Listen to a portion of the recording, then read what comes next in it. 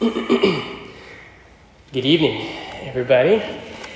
Welcome to church. Again, I'll add my welcome to Pastor Josh's. So glad that you are here tonight to worship our God and King in this place. As Josh said, definitely take advantage of that QR code. If you are newer to our church, we'd love to connect with you. That would be fantastic. I'll say I was sad. I missed last week, and that was kind of unexpected. We had some illness in the house, and so that kept me away from church. But I missed you guys.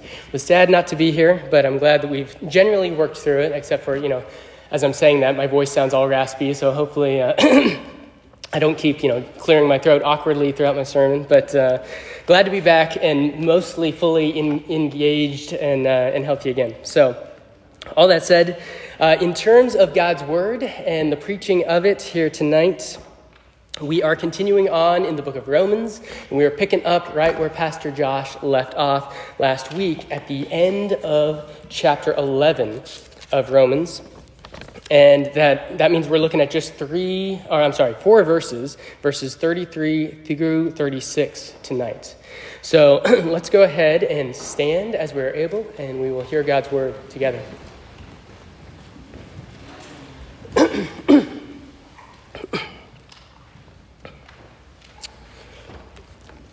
All right, so the Word of God, book of Romans, chapter 11, picking up in verse 33, says this: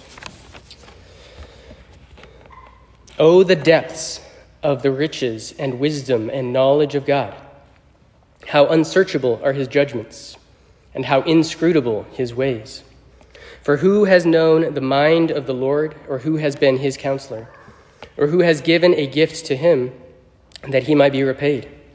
For from him, and through him, and to him are all things. To him be glory forever. Amen."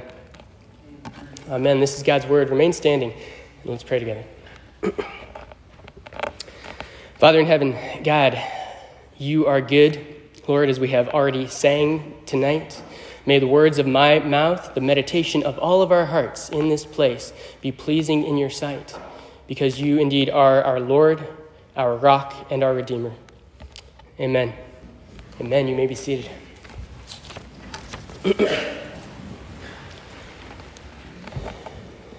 All right. So, church, as you can see on the slide and also in your bulletins, I have entitled the message today, "Bursting at the Seams." And the reason for that title is because I think most fundamentally, at the heart, at the core, this section of God's Word, this section of Scripture, is first and foremost, above anything else, an expression of awe from the Apostle Paul. It's an expression of awe. It's an outburst of amazement. It's a statement of wonder and of worship. We might even say doxology at who God is, at how God works, and how he has moved in human history to rescue and to redeem a people for himself, for his own name, and for his own glory. It's an expression of awe at all of that. If you remember from last week, if you were here, if you caught the podcast maybe online on our website, that Pastor Josh gave us a really, I think, helpful review of where we have been in this book up to this point last week. And, if you have some of that knowledge in your head from last week or just know the book of Romans generally, then you might have very easily be able to kind of connect the dots and answer the question of, okay, why is this outburst, why is this expression of awe coming at this moment, at this point in this letter? And so if you, just to jog our memory, you might recall that what Paul has been doing for the last 3 chapters or so is that he has been tracking his way through salvation history. He's been working to answer a really important question. And the question he's been working to answer is this question that Josh has highlighted for us several times, highlighted it again last week, is God trustworthy? Does God keep his promises? Has he kept his promises, especially as we think about the context of Old Testament Israel, the promises that were made to them, especially as we look at Paul's moment where Jesus, the Messiah, has come on the scene, and many of those who are God's Old Testament people, the Jews, are not embracing him as the Messiah. Is God keeping his promises that they would be his people? And so Paul is processing through all of this. He's working through this question, processing through salvation history. And the answer that Paul has come to again and again, over and over, that we've seen in the text is yes. Yes, indeed. God has kept his word in the past. He is continuing in the present, and he will continue into the future to act in accordance with his word, to be faithful, to accomplish his purposes for his people and for all the earth. And so it's after all of this deep kind of processing of history and kind of reasoning through what's going on with the gospel in the world that it seems like Paul, laying all that on the table now, has reached this point, and it seems like his spirit is just full.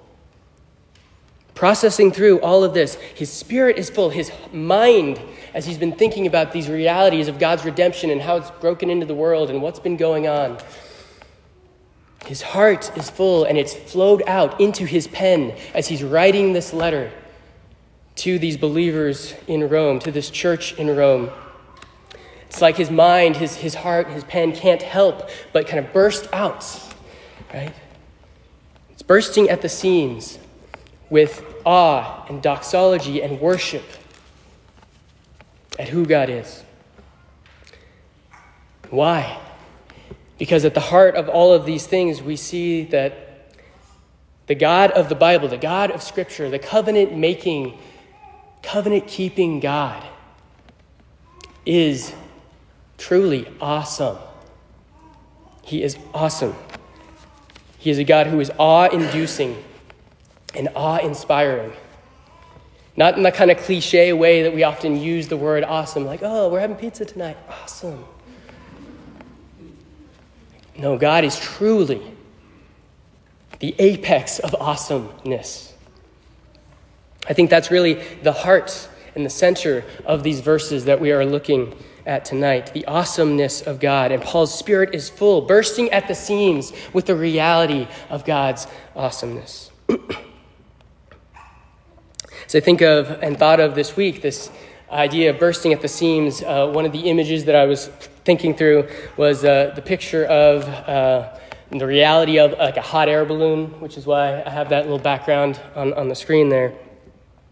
And, I was thinking about how a hot air balloon, without like that critical key ingredient of hot air, is basically just a mass of material lying on the ground. It's just a bunch of, it's like a nylon blanket on the ground. And yet, when you fill up that balloon with that hot air, what happens? That balloon, that material can't help it but just lift up, take off, right? Take off into the sky. It's natural. I think that is an analogy for what is going on as I'm thinking about it, for what Paul is describing, what's going on in this portion of Romans. So I think still about this idea, bursting at the seams, I also thought of some biblical examples where we see people who are so kind of filled up and so caught up in the awesomeness of God that they just can't help but do certain things. One example that I was processing a little bit this week was in the book of Acts. Early on, you have Peter and John. And these are guys, this is post Jesus' resurrection, his ascension. And Peter and John are just proclaiming. They're out there talking about Jesus. They're talking about the resurrection. And because of that, they are attracting attention, and some of it hostile attention. Right? And they're getting into some hot water with the religious leaders of the day. Some of them, these Jews who have not embraced Jesus as the Messiah. And so what ends up happening is they end up threatening Peter and John, and they say, hey guys, no more. Stop it. Do not talk about Jesus. Do not talk about the resurrection. Do not do this anymore. There will be consequences if you do. What is the response? Peter, of course, speaks up, and he says, listen, hey, whether it is right, this is Acts 4, chapter 4, verse 19. He says, whether it is right in the sight of God to listen to you rather than to God, you must be the judge. But then he says, but know this, as far as as far as we are concerned, we cannot help but speak of the things that we have seen and heard. We can't help it, right? We can't help but speak because, we're bursting at the seams with the news of Jesus, of his resurrection, of his gospel, of his kingdom that has come in and through Jesus, the Messiah. We see this in the life of Paul as we look at the story of Acts continuing on as well. Same thing where Paul himself, even though he is rejected, his gospel is rejected multiple times as we see going through the book of Acts. He gets beat up, he gets thrown out of places, and yet he keeps coming back. He keeps going in, keeps doing it, keeps bringing the gospel. Why? Because I think Paul has been so awestruck by the Lord and by the gospel that he can't help it. He's got to proclaim it. He's got to tell it. It just keeps coming out of him. He is full of it. He's bursting at the seams. I wonder, what does that look like in our lives here today? Have you ever been awestruck? Can you think of what it has looked like in those moments where you've been really awestruck by Christ, by the gospel? And what has that manifested? What has that looked like? What has that sounded like in your life? Has it resulted in falling on your face? Has it resulted in being on your knees? Has it resulted in lifting your hands? What does that look like? I think I was thinking about it for myself, these moments where I'm thinking, processing God's faithfulness, his word, sometimes maybe when I'm on a run, and it's just like spirit exulting in that moment, right? Praise God for his faithfulness. Even like we just prayed that prayer of confession, right? Thank God for his mercy. Just moving your body and exalting him for who he is and what he has done. Maybe it's some kind of art that comes out of you in praise and response when you are filled up with the awesomeness of God. What does that look like? What has it looked like in your life? I think one takeaway for all of us here as we think about what Paul is saying in these verses is that I think true expressions of awe, these kind of reactions of doxology, happen in our lives when our limited and very finite human natures, our minds, our hearts, which are finite and limited, come up against the non-finite, unlimited nature of a holy, holy, holy God. I think that's when these expressions of awe and worship and doxology kind of burst out of us, is when our limitedness meets God's unlimitedness. And sometimes those moments are confusing and hard. Like, for example, when they start just even reading God's word, we might run into something where it doesn't quite make sense to us. It seems challenging. Maybe it even pushes against some of our assumptions of what seems right or fair.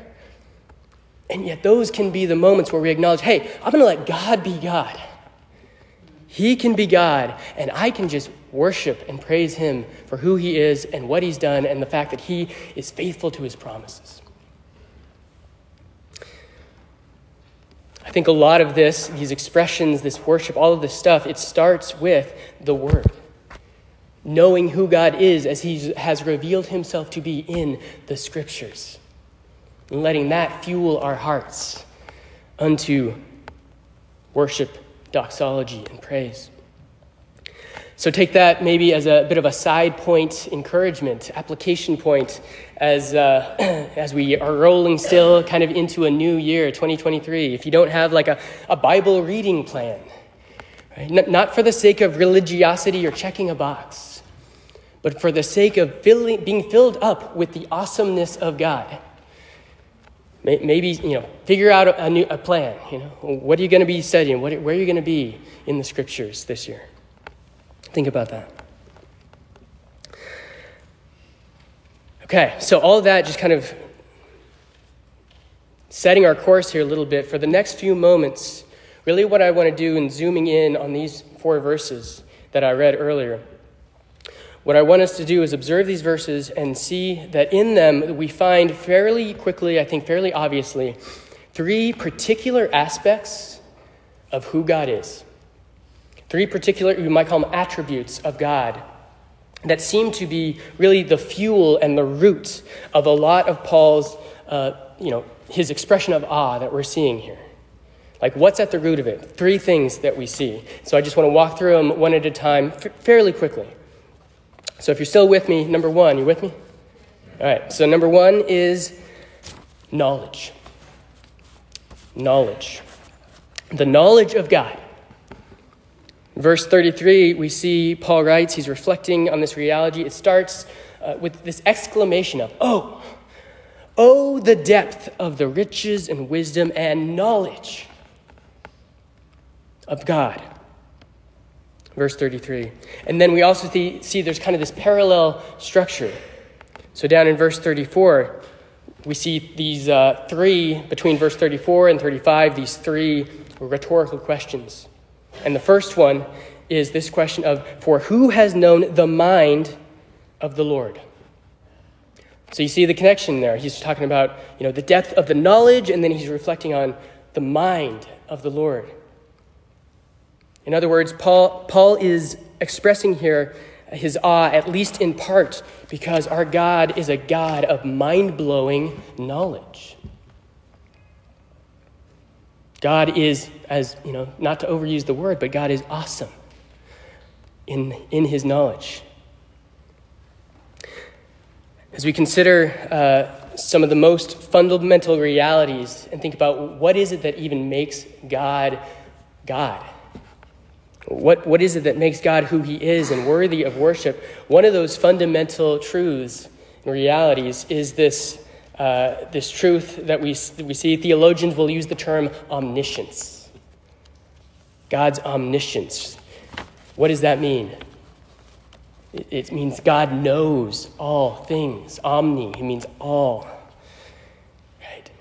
So God knows everything. He is perfect in knowledge, complete in knowledge, not lacking one ounce, 1 iota of knowledge, of all the knowledge, all the data, everything that is out there. Think about that. Like, take that in for a moment, and I think that might kind of start to blow your mind. Like, think about just every field of study.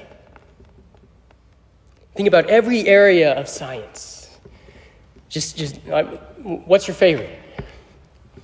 Biology, astronomy, chemistry, astrophysics. I don't know. Whatever it is, God knows it all. Every detail of it. Every mystery of the earth, every mystery of the universe. It's not a mystery to the Lord. He knows it all. He sees it all. It's all in his scope and in his view. I think this truth of God's knowledge, it's kind of one of those truths that gets really, really big, but then it also gets really, really small. Because it's grand, it's amazing, it's all of these things, but then it also gets super personal. Especially we think about the scriptures. I was thinking this week about places where Jesus is speaking. Like, for example, in Matthew 10, where Jesus says, he's talking about sparrows, and he says, hey, not one sparrow can fall to the ground without your Father in heaven knowing about it. And then he gets even more intimate, and he says, and do you know that even the hairs of your head are all numbered? All the hairs of your head. Think about that from the perspective of knowledge. Presently, right now, how many hairs do you think are on your head? I don't know. Right? But God knows. It's there goes number 5,627. Sometimes they come out in droves, right? Some of us, the count is a lot higher than others. We don't need to go into all these details. But this is intimate knowledge, right, that God has of his creation, of us, of our bodies. Things that are mysterious to us. And in the midst of that, Jesus' words are, fear not, right? Fear not, because you're more valuable than sparrows. I know about sparrows. You are more valuable than sparrows. I know about you. I know your stuff. Not to belabor the point, but I think also of Psalm 56. It's a psalm of David. David is talking about, he's reflecting. He's been captured. The note on the psalm says, captured by Philistines. He's in Gath. And he talks there, verse 8, Psalm 56, about, you have kept count of my tossings. You have put my tears in your bottle. Are they not in your book? God knows. He sees the tears. He's perfect in his knowledge. Again, that very first word out the gate is, oh, the depth of this knowledge. Right? The depth. Thinking about depth this week, I did a little bit of reading about, you guys know the Mariana Trench? You guys know that? Yeah, it's the deepest point that we know of in the ocean. I was reading about this week, and one of the little factoids I learned about it, thinking about depth, was that you could sink Mount Everest down to the bottom point of the Mariana Trench, and there would still be, from the peak of Mount Everest, a mile of water before you got to the surface. That's depth. That is deep waters. And how much deeper still is the knowledge of God? He is infinite in his knowledge. He's got it all locked in. God is perfect in his knowledge, and that plays out as he's orchestrating history, as he is orchestrating the plan of redemption, salvation that Paul is in the middle of, that we are still in the middle of. So I encourage you, reflect on this truth, friends. Reflect on this reality, and let this reality fill you with awe at God for his awesome knowledge. Secondly, move along God's wisdom. Second aspect of who God is that should fuel awe in our lives, in our minds, in our hearts. Again, verse 33, oh, the depth of the riches and wisdom. The wisdom of God. Again, also we see this parallelism happening, so it comes down to verse 34, the second rhetorical question where he's pulling from Isaiah, kind of reflecting Isaiah 40, and he says, for who has known the mind of the Lord, and then, or who has been his counselor? His counselor. Why do, as people, human beings, question, right? Why do we seek out counseling? Why do we need counsel? Often because we're lacking in wisdom. We need some kind of wisdom. We need some kind of perspective. So wisdom and counsel go together. We think about this. We see this a lot popping up in the the Proverbs. Solomon himself, likely the wisest man who's ever lived, writing these Proverbs. One example, Proverbs 24, verse 6. Solomon writes, for by wise guidance you can wage your war, and in an abundance of counselors there is victory. So you see, Solomon, in his mind, he's connecting counselors, wisdom. They go together, parallel concepts. And that's what we're seeing in our text as well. These parallel ideas kind of going together. And so just as God is perfect in knowledge, we see also that God is perfect in wisdom.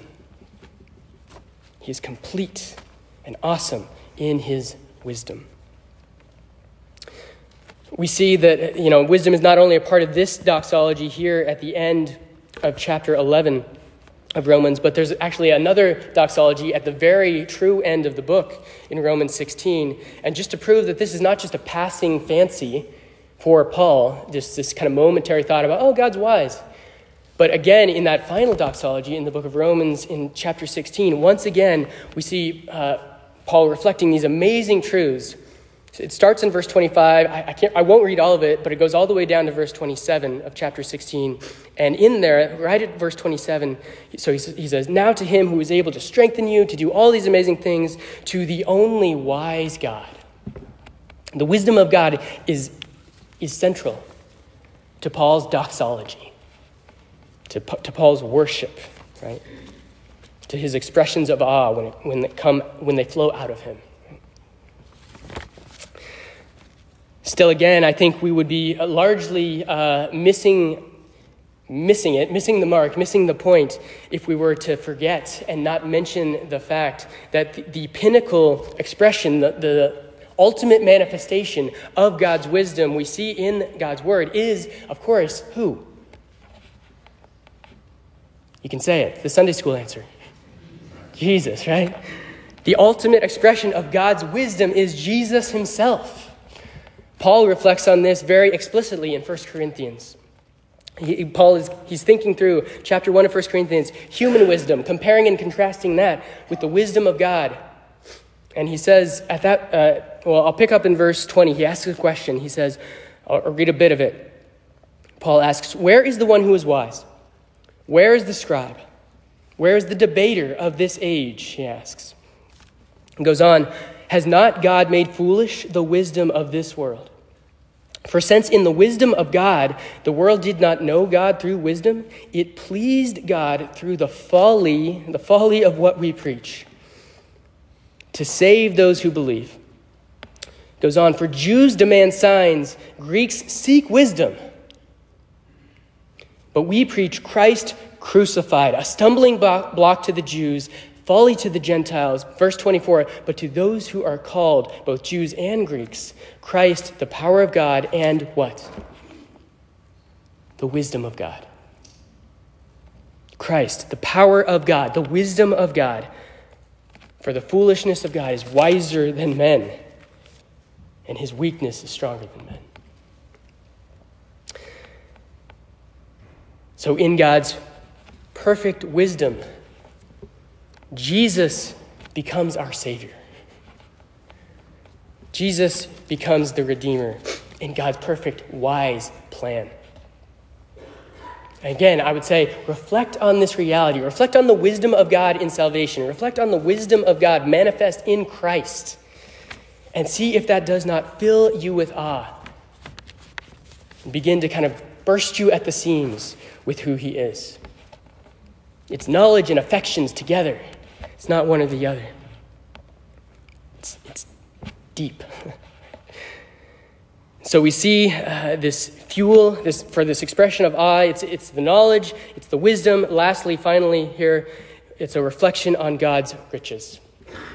The riches of God. Verse 33, "Oh, the depth of the riches of God," Paul says. And then again, we see the parallelism. He links it down, verse 35 this time, where the parallel idea is Paul pulling this idea from Job 41, where the word says, and the question this time is, who has given a gift to him, who has given a gift to God, that he might be repaid? The idea there is, what finite human being, what limited person, mere mortal, has given a gift to the Lord that mere mortal human being person might be repaid by God? And of course, the answer to this question, as to all of the rhetorical questions, is there isn't anyone. No one. I think Paul is making the point here that no one can ever put God in their debt. It is not possible to put God in your debt. Why? Well, because of the depth of God's riches. You could think of the depth of God's riches, the height, the breadth of God's riches. I think it includes both physical things, God's riches, physical things, and spiritual things. All things are his. He's the creator. He is the sustainer. Thinking about physical riches for a moment in the earth, I think of Psalm 50, where Paul writes, Psalm 50 is not written by Paul. That's anachronistic. Anachronistic, that's the word, right? Okay. Anyway, Psalm 50, Psalm of Asaph, to be accurate. But it's this prophetic psalm where the psalm writer is writing from the perspective of God. And from the perspective of God, the psalm writer says, hey, every beast of the forest is mine, the cattle on 1,000 hills. Verse 11, I know all the birds of the hills and all that moves in the fields. All of it is mine. This is God's perspective. So all the riches of the earth, the animal kingdom, creation itself, it's all his. Think of spiritual riches. We might think of Paul's own words as we think about the gift, the free gift he gives of grace. The gift of justification that comes by grace and through faith. The spiritual riches of salvation in Jesus' name that is given to us. Right? That's not, we accept that, we receive that. We cannot then flip that on its head and then put God in our debt somehow. It's what Paul is getting at back in Romans 3, where he says, all have sinned, fall short of the glory of God, but are justified by his grace as a gift. God himself is the giver. Anything we give to God ultimately is something that we are giving back to him that is already his. Because everything is his. Every precious thing in your life, every priceless thing, even other people, those are his. Those are good things, gifts of God. And so we think on God's riches given to us, physical, spiritual, in this world. We think especially about how God gifts his riches to us. And as we do that, I think this truth too, this third reality, this one also becomes fuel for awe in our lives. Who God is, what he has done, what he is going to continue to do in accordance with his word and his promises. He is awesome in his knowledge, his wisdom, his riches. Verse 36, Paul kind of puts a bow on this whole section of his letter. And he says this, he says, for from him, through him, and to him, from God, through God, and to God are all things. To him be glory forever. Amen. He's saying God is the giver, he is the mediator, and he is the king. And if God is all of those things, the question then comes to us and is, who are we? What does that make us? If God is the giver, the mediator, the king, who are we?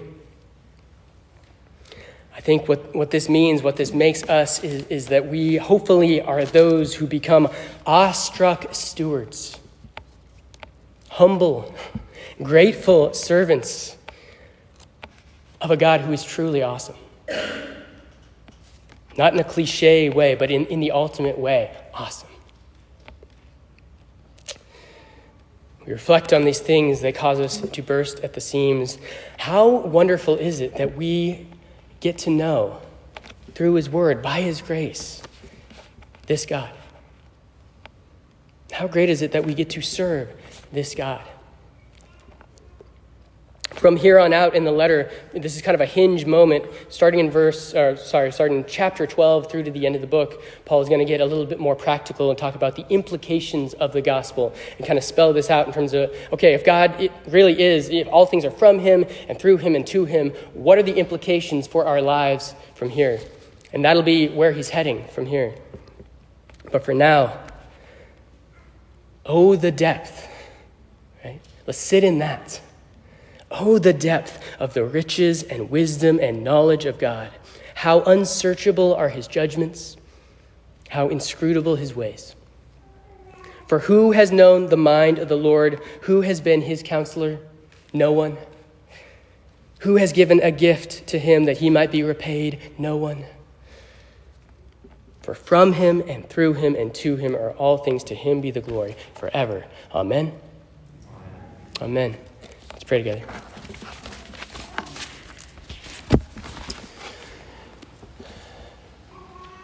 Father in heaven, God, thank you that you are a good, gracious, awesome God who gives wonderful, gracious gifts.